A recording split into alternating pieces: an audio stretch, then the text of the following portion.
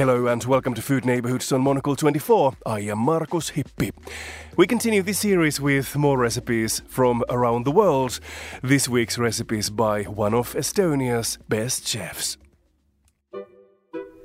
My name is Peeter Pihel and I am a head chef of the Fotografiska Tallinn. And today we're gonna do the buckwheat semolina pudding with woodruff milk. It's one of my favorite childhood taste and really popular in the school canteens.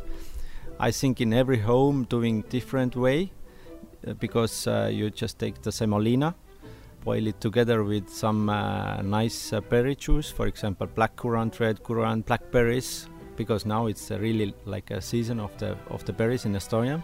And you cool it down, the semolina pudding, together with the juice a little bit, and then you whisk it. And usually you just eat that together with a nice cold milk. And that's the thing. It's very, very popular especially for the summertime. On summertime you can add fresh berries on the top as well.